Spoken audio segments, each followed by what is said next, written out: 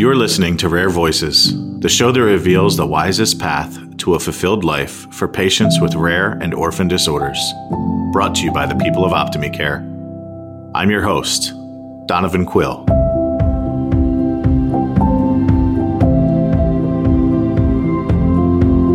After years of tests, countless late-night WebMD searches, and a sea of referrals, after hours on the phone with insurance companies discussing coverage and payment plans, after all of that, that is when you finally receive the words, "We think your son has a rare condition." You breathe a sigh of relief because you think you are going to get all the answers you need.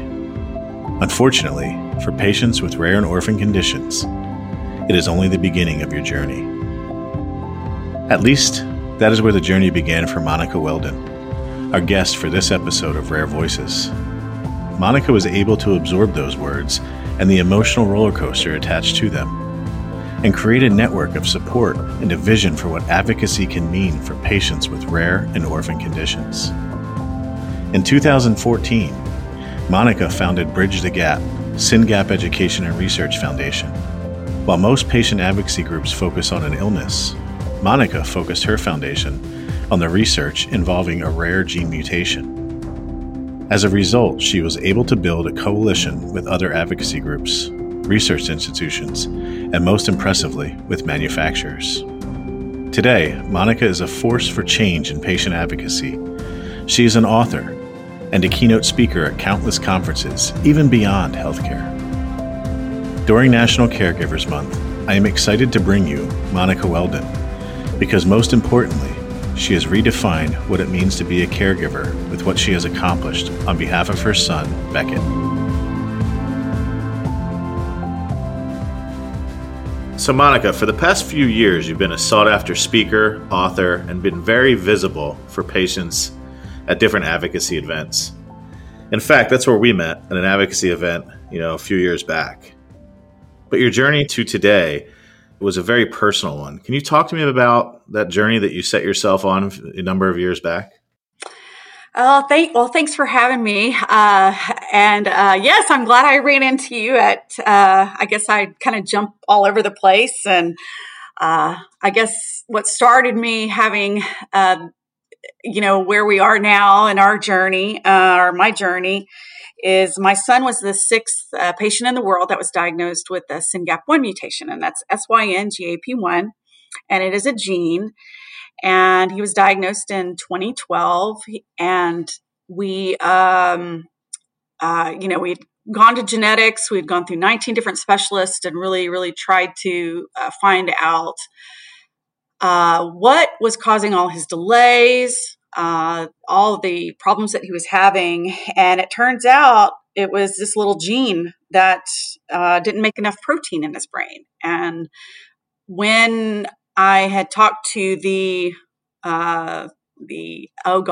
genetics counselor or the genetics doctor, he said that they didn't know anything about this gene, and that's when he told me he was this, the sixth patient and that had been recorded to have this mutation. And I was like, how do you guys not know what this gene is? You've mapped the human genome, and you're supposed to know everything, right? And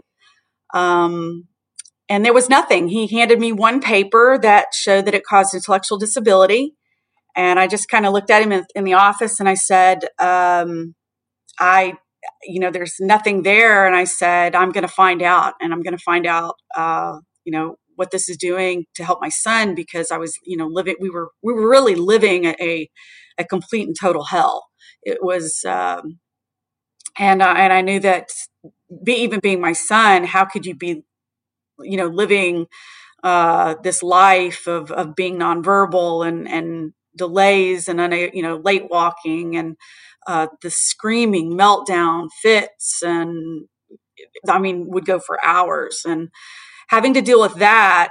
Part of my motivation was driving down a very long highway 290 in Houston, notorious. You sit in traffic forever, and just sitting at my steering wheel, really just trying to hold myself together, pretty much crying all the way home.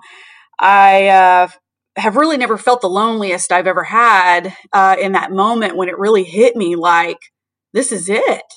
How can this just be it? And I went to, Texas Children's is one of the top hospitals. And, I got home and it, took me about 2 days to really process everything. And I looked at that paper. I still have that paper. And I reached out, started going down Google, reached out to the scientist who discovered the gene. And he put me in touch with a scientist, Gavin Rumbaugh, Scripps, Florida. And I sent him an email. I thought it was actually all over because I guess it took 6 months to hear back from him. And I had kind of given up. But in the meantime, I was blogging. And it was just one of those things that threw me into a whole new realm of rare diseases. And I knew nothing. I knew a little bit, I taught science, my degree's in biology. And I just knew that I could not sit and do nothing, and that I was really willing to just sacrifice everything that I could to try to help my son and better the quality of life he was having. But also, if I could find someone like him, I wouldn't be alone in the world anymore. I wouldn't be alone. And a parent did reach out to me a few months even after I talked to Dr. Gavin Rumbaugh. And we ended up starting a Facebook group with 3 people. But we weren't alone anymore. And so that's kind of how I got thrown into this space. And since then, I really haven't stopped. Yeah. So with those 3 people and with your drive to not give up and to find others and looking at that, you founded an organization called Bridge the Gap, right? So when you started that organization, what were your expectations? Kind of what were your preconceived notions, and how have they changed from then till now? Oh, wow. I have to say a lot of it was a mom gut, and I know we have the dad guts too. We've got a lot of dads out there that are pioneers. And, I knew that there had to be something more to this. I really, it's so hard to explain. And I have to say, I'm kind of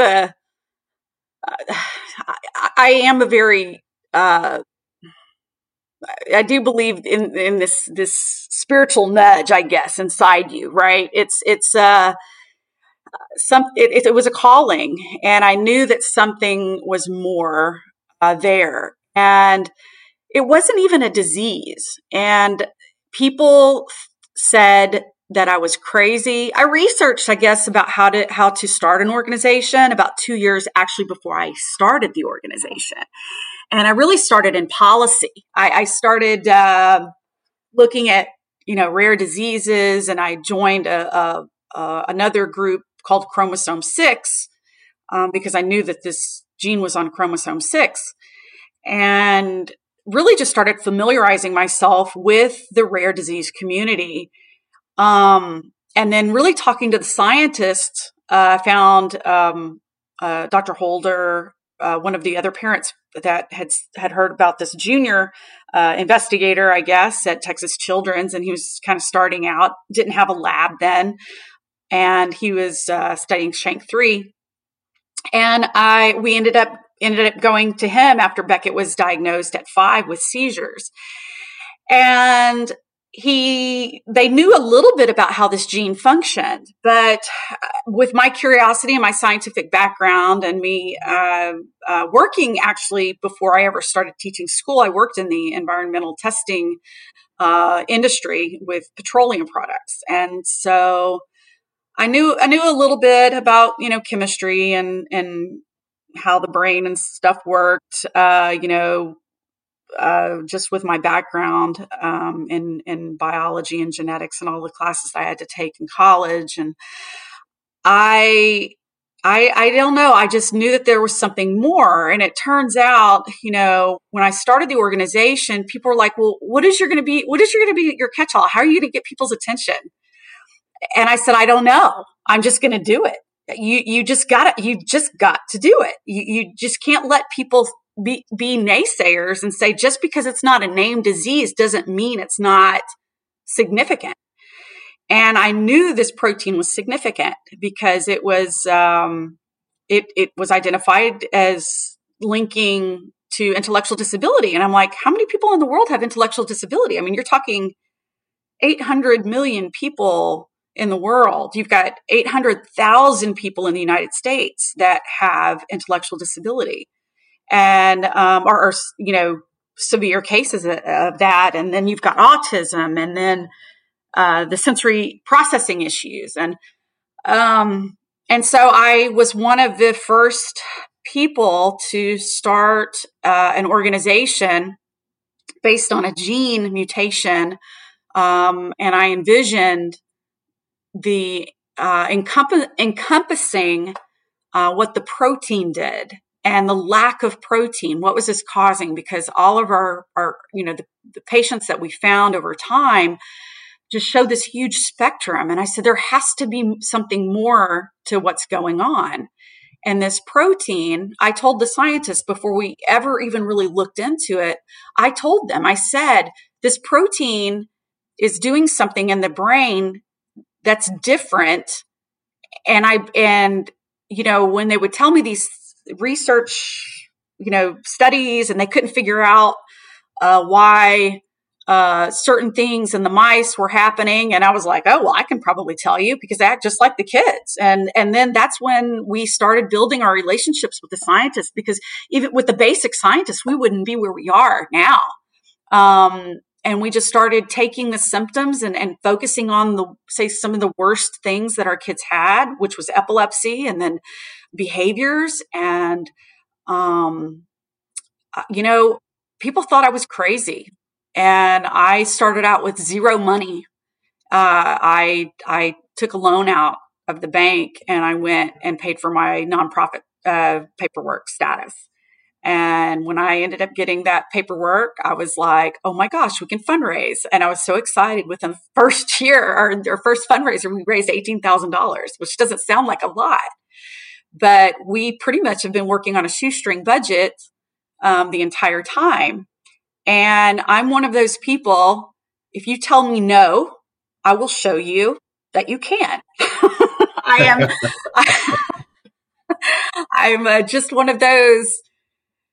I was always told by my parents that I was a tenacious 2-year-old. I was very persistent and I never took no for an answer. And you couldn't tell me no because I would show you otherwise. And I think that that challenge has always been something that I have used to, I don't know, it's good in some ways and it's bad in some ways. Sometimes it backfires on you. But that's kind of how we started out. I just dove right in, and I knew that, coming from my background as an educator, that knowledge is power. And I am very, very much a strategic thinker. I don't like to waste time. I don't like to do things over by taking shortcuts.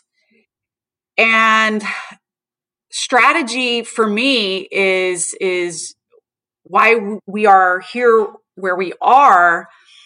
And some people just didn't understand the strategy that I had, and basing this our organization on a gene and the gene protein function, and finding the patients, because, and it turns out after 6 years, I was right. And we're now starting to see the overlap in this protein, and it's just, I just learned everything there was about drug development, what we needed. I saturated myself in these conferences, which, it was poo-pooed on. I mean, why are you wasting organization money on going to these conferences? Because if you don't know the system, then you're not going to know how to strategically use your money wisely. Especially if you're on a shoestring budget, and you can still drive research without having to raise millions and millions of dollars, even though that would be nice, but we didn't have that luxury. And so you have to really think what is the most important. And that's how we built the programs that we have today. So, a little bit of crazy, I think, too.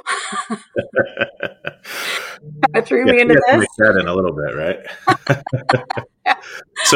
So looking at all of the, and like I said before, you've been very active, learning these things and being part of these conferences, and sometimes being, a keynote speaker at some of these conferences.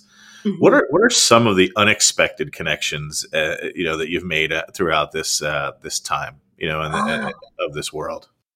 Oh my goodness. Well, I have to say, unexpected connections. I never thought that I would be even mentioned in government policy. I never thought that my story would be told in front of Congress. I never thought that I would be able to meet some of these high level, like key opinion leaders. I never thought that I'd be working with some of the most world-renowned neuroscientists. Dr. Huganera is like one of the best of the best. Gavin Rumbaugh was his understudy. And so you have all of these great neuroscientists. Hopefully, rumor has it, he's been nominated for the Nobel Prize for discovering this protein. He actually co-discovered it with Mary Kennedy in 1998 in the mouse model. And I never thought that I'd go from, teaching 6th grade, 7th grade science. Oh my gosh. And I honestly have to say, I do miss the classroom. I miss the kids. I don't miss having to teach sex ed though in 7th grade. That's like the worst. that's like the worst. Going from being a school teacher, because I had to overcome a lot of the stigma too. And I hate to say it, teachers don't really get the credit that they deserve. They're very, very, I don't know. It's not seen as it is seen as a professional profession, but it's not, you're just a teacher. It's like, you're not just a teacher, you're changing the minds of everyone. But I never envisioned myself coming out of those 4 walls. And now I see this organization, and I see the teaching, and I see the conferences and the talks that I do as a whole new classroom, reaching a whole new broader audience. I never thought we would reach every single continent, finding a person with SYNGAP1. We have them all over the world now. Mongolia, we've got China, we've got, Egypt. I never ever in my life would have ever thought that we would reach the world with a mutation, which now maybe a little more than 500 patients have been identified.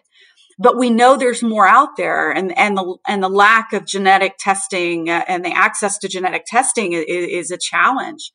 But the word got out, and I used to always tell my students in class, don't ever, ever, ever have somebody put a label on you and limit you from doing what you were called to do to change the world. That's kind of like my motivation behind this. And I will tell you, I still have challenges and adversarial things that, come against you, every day that really throw you off track. But part of my motto is never stopping. And that ended up, I guess that's my trademark hashtag, I guess, is never stopping.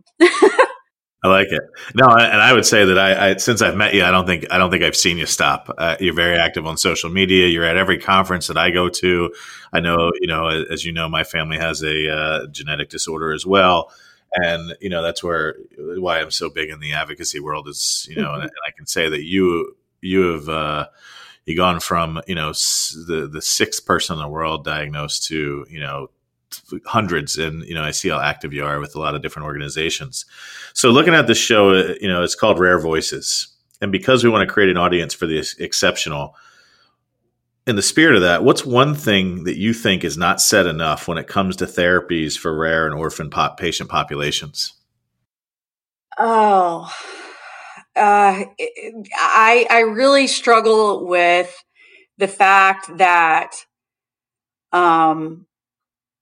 there's a lot of struggle trying to bring these rare diseases together and finding the gaps and focusing on the gaps and the connections between them, because genes don't act alone.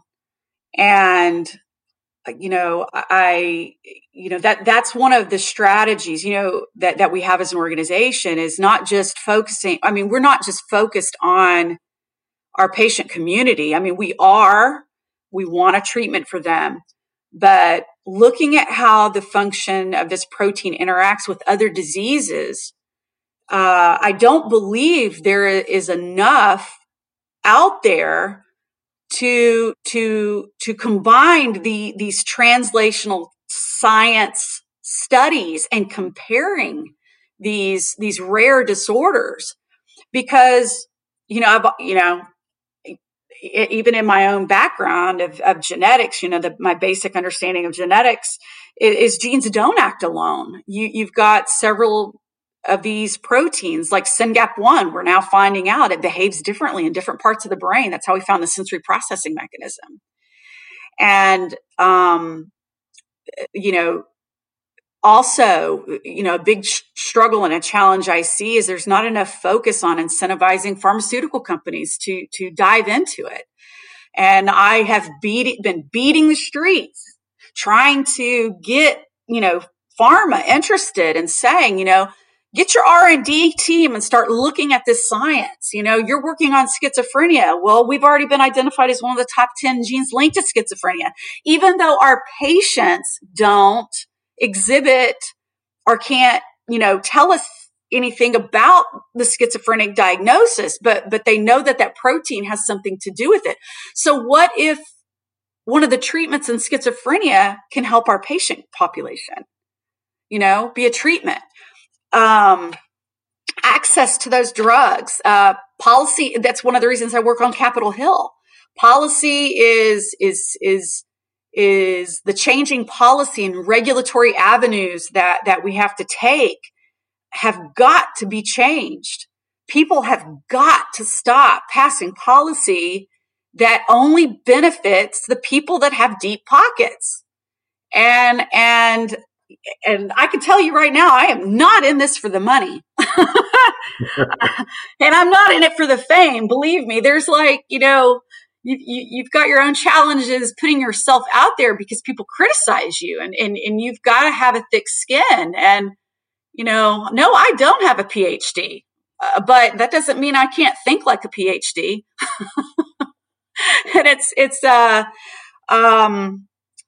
those are, I think, some of the big challenges, for rare disease, and it all ties together. It's bringing it all together, and understanding. And it's hard. It's hard when you're a parent and you're exhausted. And I have a lot of people asking, how do you do it? I just do. I mean, there are days where I've crawled up in a ball and I've cried. There have been days I have not gotten out of bed where it paralyzes you, but you have to give yourself permission to do that too. And but you just get up. You cannot die. You have to, there's a saying I've learned through the rare disease space. Do you want to die on that hill? So, you know what I'm saying? You've got to pick and choose where you're going to put your energy. And then you want to put your energy where you're going to get the biggest bang for your buck. And you won't understand that until you know the space. And if you understand the space, and there are a lot of politics, there are a lot of politics that go on in the space, and I have to say that sucks because it holds everything up. And I know Donovan, you know me well enough. I'm pretty much a no nonsense kind of person, and I've made some. I don't know if I have made enemies, maybe. I don't know. But I don't sugarcoat. I don't have time to sugarcoat. I love people, but when it comes to the business side of things, I'm not here to make friends. And I love my friends and I love people, but I mean what I say, and I say what I mean. And when I say I want to try to find a treatment, help my community, it's to do just that. And, but also it's helping other people too. It's lifting up the other groups, because that other group may have the answer to what we're missing. And, I'm a true believer in that, but I'm very selective too, because I only want to work with people who are mission centered and have a parallel mission to what we've established. And that's where that energy comes in. You've got to pick and choose, and you don't have to be a part of everything to prove your salt, right? I mean, you have to pick and choose. So I don't know if I answered that question or not. Did I answer that question? You did. I think you got it. And just to basically even add to what you were saying is, I know you're a no nonsense person, and you tell people what you think and what you feel, but what you feel and what you think it comes out of love, and it comes out of the passion you have, and listening to you speak and seeing you at some of the advocacy events that we've been together at. It really shows the reason why people follow you, people look up to you, and people listen to you is because of that passion and that place of love that your cause comes from.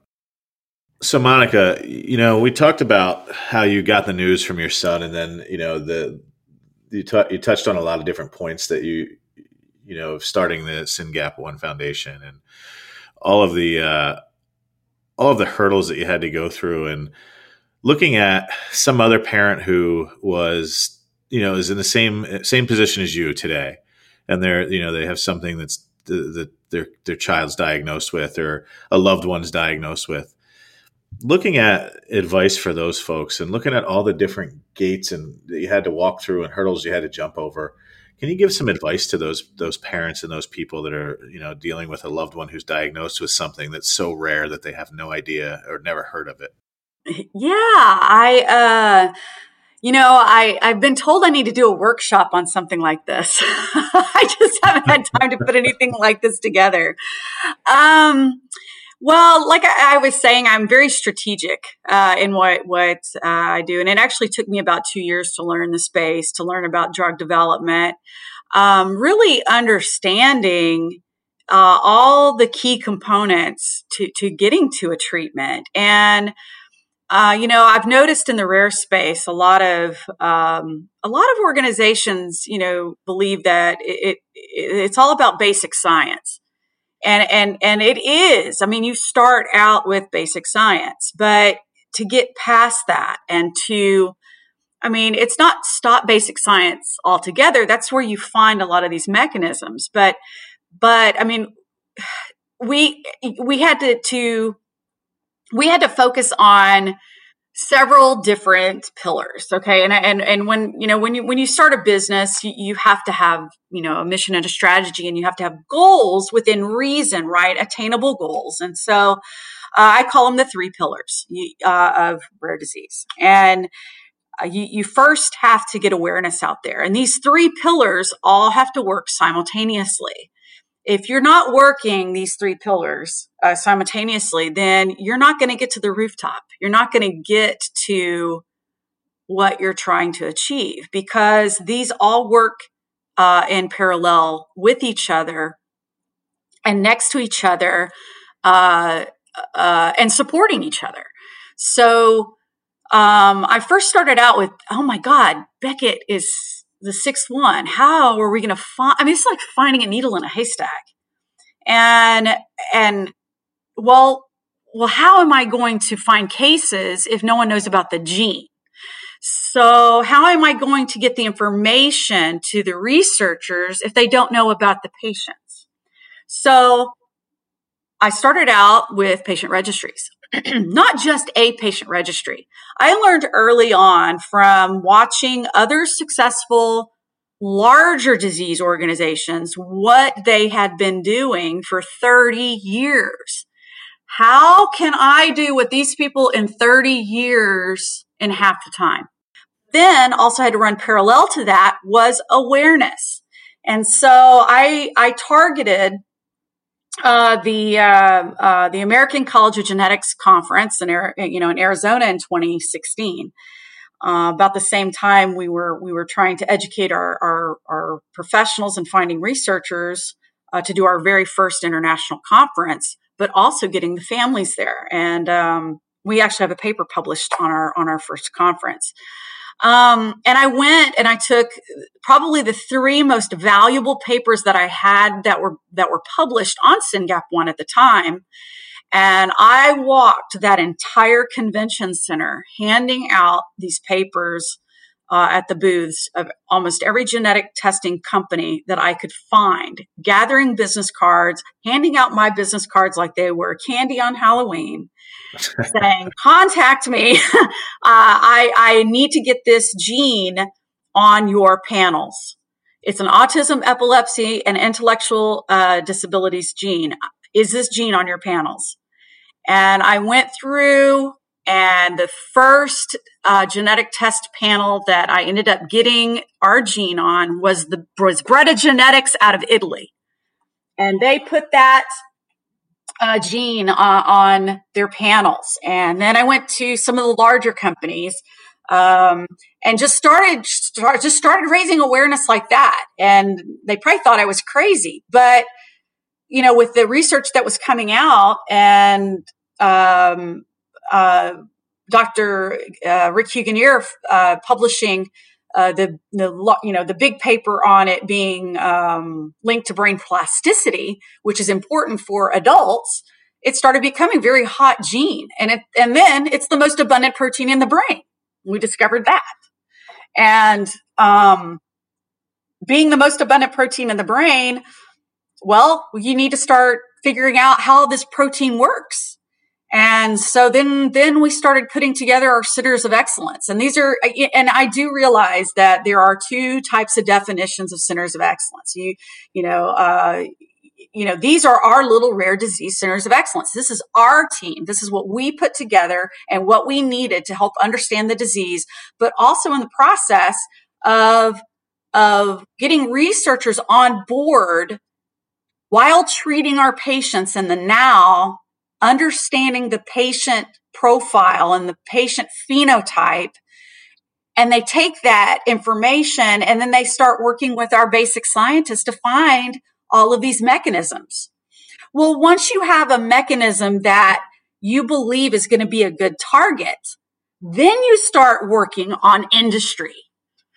And I was told straight out of the hatch, the best advice that I got, and actually this advice was from Courtney Miller, Dr. Gavin Rumbaugh's wife at Scripps, who does research with him, who's published on several papers with him, and she studies pain and opioid addiction and different things like that. And so they've combined their labs to look at different mechanisms, because that's how we found the pain sensory processing mechanism, because our kids have high pain thresholds. So when you put all of these components together of raising awareness, number one, you're going to get the attention of industry, and it was a gene. So I needed to get it on genetic testing panels. And currently right now, I think I have over 100 companies in the world that has it on every single panel. For those panels. Now I've got to do a speech panel. It needs to go on speech panels now. That they have. And so you'll get more, because those are, even though those aren't the ideal genetic tests you need, because we would rather have the whole genome. But to identify patients, to get them pointed in the right direction, I needed to have the least amount of access, because these panels are a lot less expensive. Insurance will cover them more. And this is when I got into the policy side. You have to understand the policy to make better policy, so you can have access to these things. And then I'm thinking to myself, oh my God, well, it's going to take a gene therapy or some kind of ASO or some kind of biologic or, drug that's going to help treat our kids. That's going to cost hundreds of thousands of dollars. How am I going to get an insurance company to pay for this? So then that's when you understand all the insurance and the policy and the regulatory side.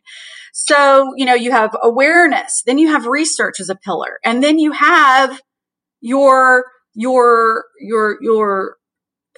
outside goals, your policy, your research building capacity. That are going to establish your little centers of excellence, your clinics with your teams there who are going to learn about the disease and the process, where you have to send your patients to go for treatment. But then when you're ready to work with industry and you're to the point where you've got industry interested, you have all of this structure, this infrastructure put in place. You've got the gene already being identified. You've got your programs to raise awareness. You've got your research capacity going on, where you've got translational science happening. You're taking these animal model mechanisms and turning them into good human mechanisms to target something, to now find a drug or molecule. And Courtney Miller told me, academia doesn't make drugs. Industry makes drugs. And if I want a drug, I've got to get to industry. So what does industry need? Industry needs a natural history. Industry needs clinical data. And so we structured our programs in our organization to bring our researchers together to meet the patients. We also have our mini conferences for our families, where we establish clinics, because as you know, rare disease is incredibly hard to gather data on patients, because we're so far in between everywhere. So we plan a weekend and we schedule clinics where our clinicians can gather the clinical data that they need to start getting a better picture. I mean, we're writing standards of care, quality of life abstracts. We're learning more about this disease and its progression. And we did all this in 6 years. And and I will say, it is not easy at all, but you have to be dedicated and think strategy. What can you do with the least amount of money? And everybody's saying, well, how did you get all that done? Well, having money, I think the most we've ever raised in 1 year was $217,000. We haven't hit the jackpot, right? I mean, so you would say millions of dollars. I mean, we've got other organizations in the world doing that, but why do you need to go out and raise millions of dollars when all I need to do is write a letter of support provided by a sample of our data that we collect from our database to show that the theory that these basic scientists have is plausible, because I've already got the human data in a pre-sample to turn in with that grant. And Dr. Rumbaugh himself has won close to $10 million over the last 6 years just on SYNGAP1. And the NIH has funded over probably $40 million on this one gene in the last 6 years. And if y'all don't believe me, y'all can go calculate it. Y'all can go pull up all the NIH grants that they've given on this one gene. And I haven't had to raise one dime of that.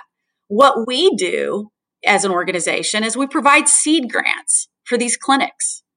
$25,000 here. If that's all I can raise, then $25,000 will have to be that. But that's that sample of data that's going to go and get these huge grants from the NIH. And, and money can come from other places, but, grandma and grandpa and our patient community only has so much money. You know what I'm saying? I mean, you've got to think strategic and use your money wisely. And I would rather put it into preparing for clinical trials, into a database, into raising awareness to find more cases. Because if you don't have enough cases, then you're not going to get industry interested in running clinical trials.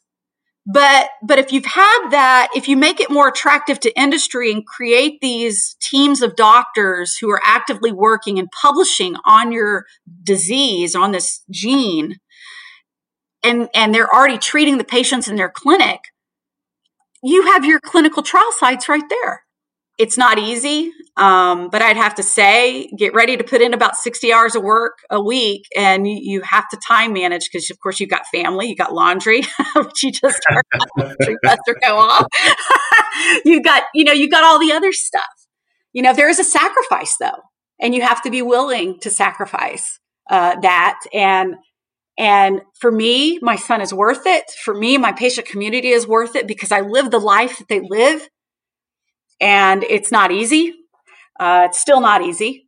And I think that was a long 3 pillars.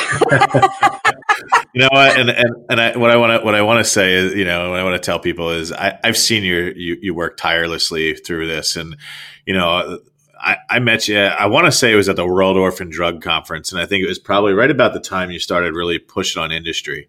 Mm-hmm. And what I was so impressed with is, and I don't know if you remember how we met, but we were at a cocktail hour, but at the cocktail hour or the socialization event that was happening that night, I was standing there with an individual who runs a clinical trial organization, and I was standing there with another person from industry.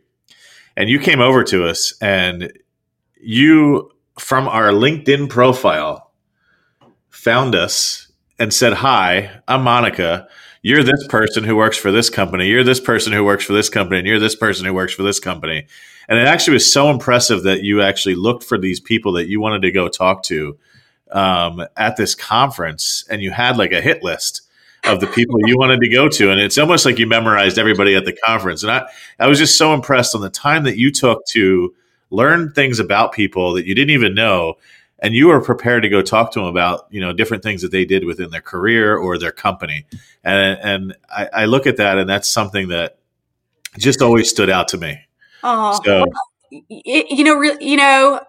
that was about 6 years ago. Oh, wow. Yeah, I know. It's crazy. I remember, but relationships are so important. And I have to say, yes, I say jokingly, I'm not here to make friends, right? I am, but it is all about making relationships. And I think it's so funny because when I was a teacher, I just had I should say my teacher friends on LinkedIn, which was like 52 people. I think now I have close to 8,000 contacts. Yep. And making those contacts is how you raise awareness.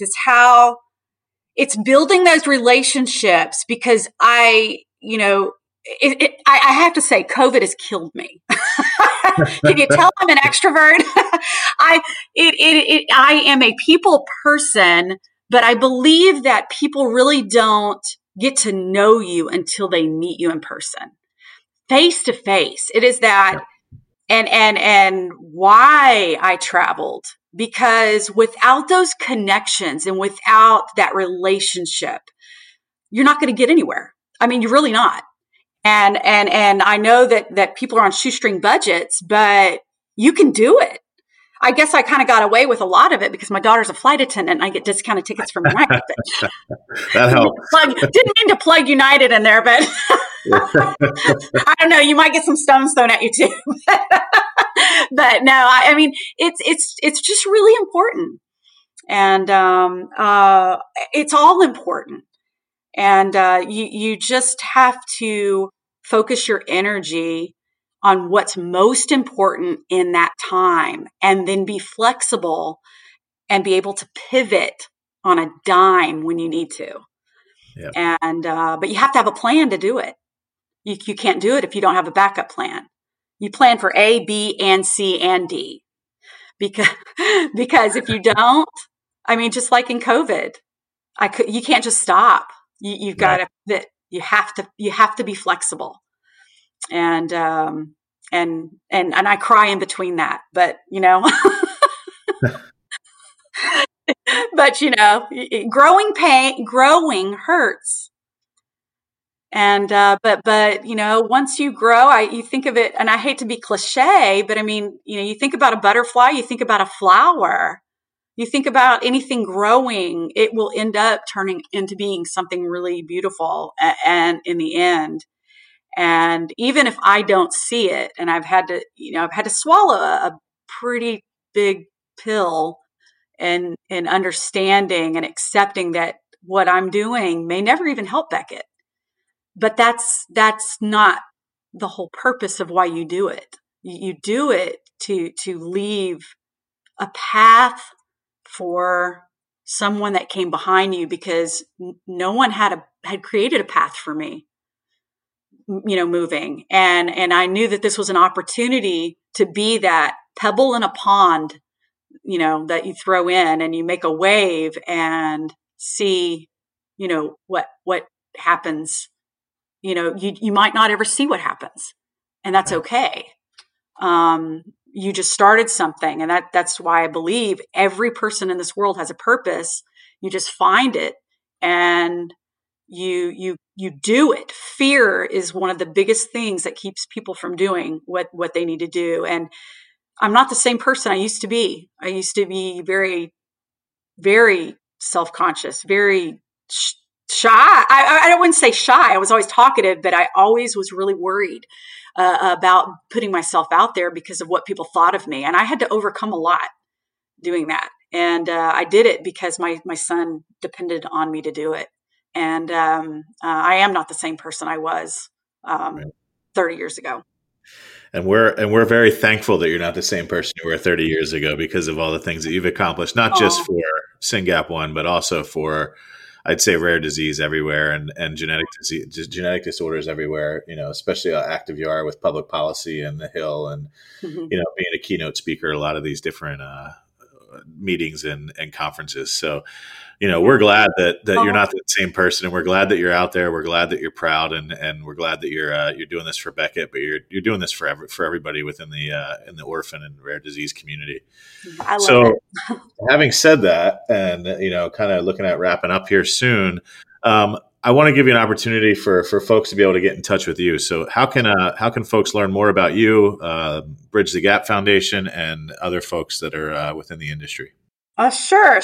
Well, currently you can go to our website at bridgesyngap.org. We're also on Twitter at bsyngap, and then Instagram as well, bridgethegapofficial.org. And then I also do consulting, so you can find me at monicaweldonconsulting.com. I'm also on Twitter at mlweldon5.com, or I shouldn't say .com, at mlweldon5. I also am on Instagram at Rare Tiger Mom, SYNGAP Rare Tiger Mom. And I'm also on Facebook. I have a Monica Weldon page where you can follow my speaking engagements. And I have my son on there. I put my twins out there every now and then. And then I have a book, Beckett's Journey, on Amazon. It's in digital form right now, called My Special Boy, Slow Moving Stream. And I'm hoping to finish up my second book after I finish law school. I just started law school.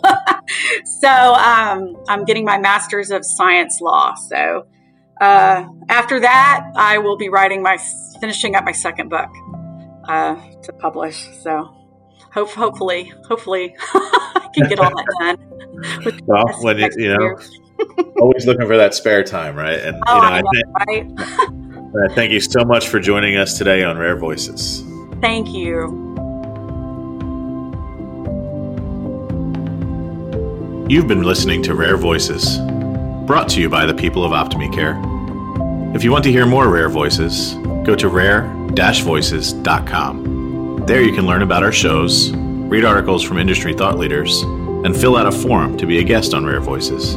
Again, that's rare-voices.com. I'm Donovan Quill, co-founder of OptimiCare. Thanks for listening, and don't forget to listen for more Rare Voices all around you, each and every day.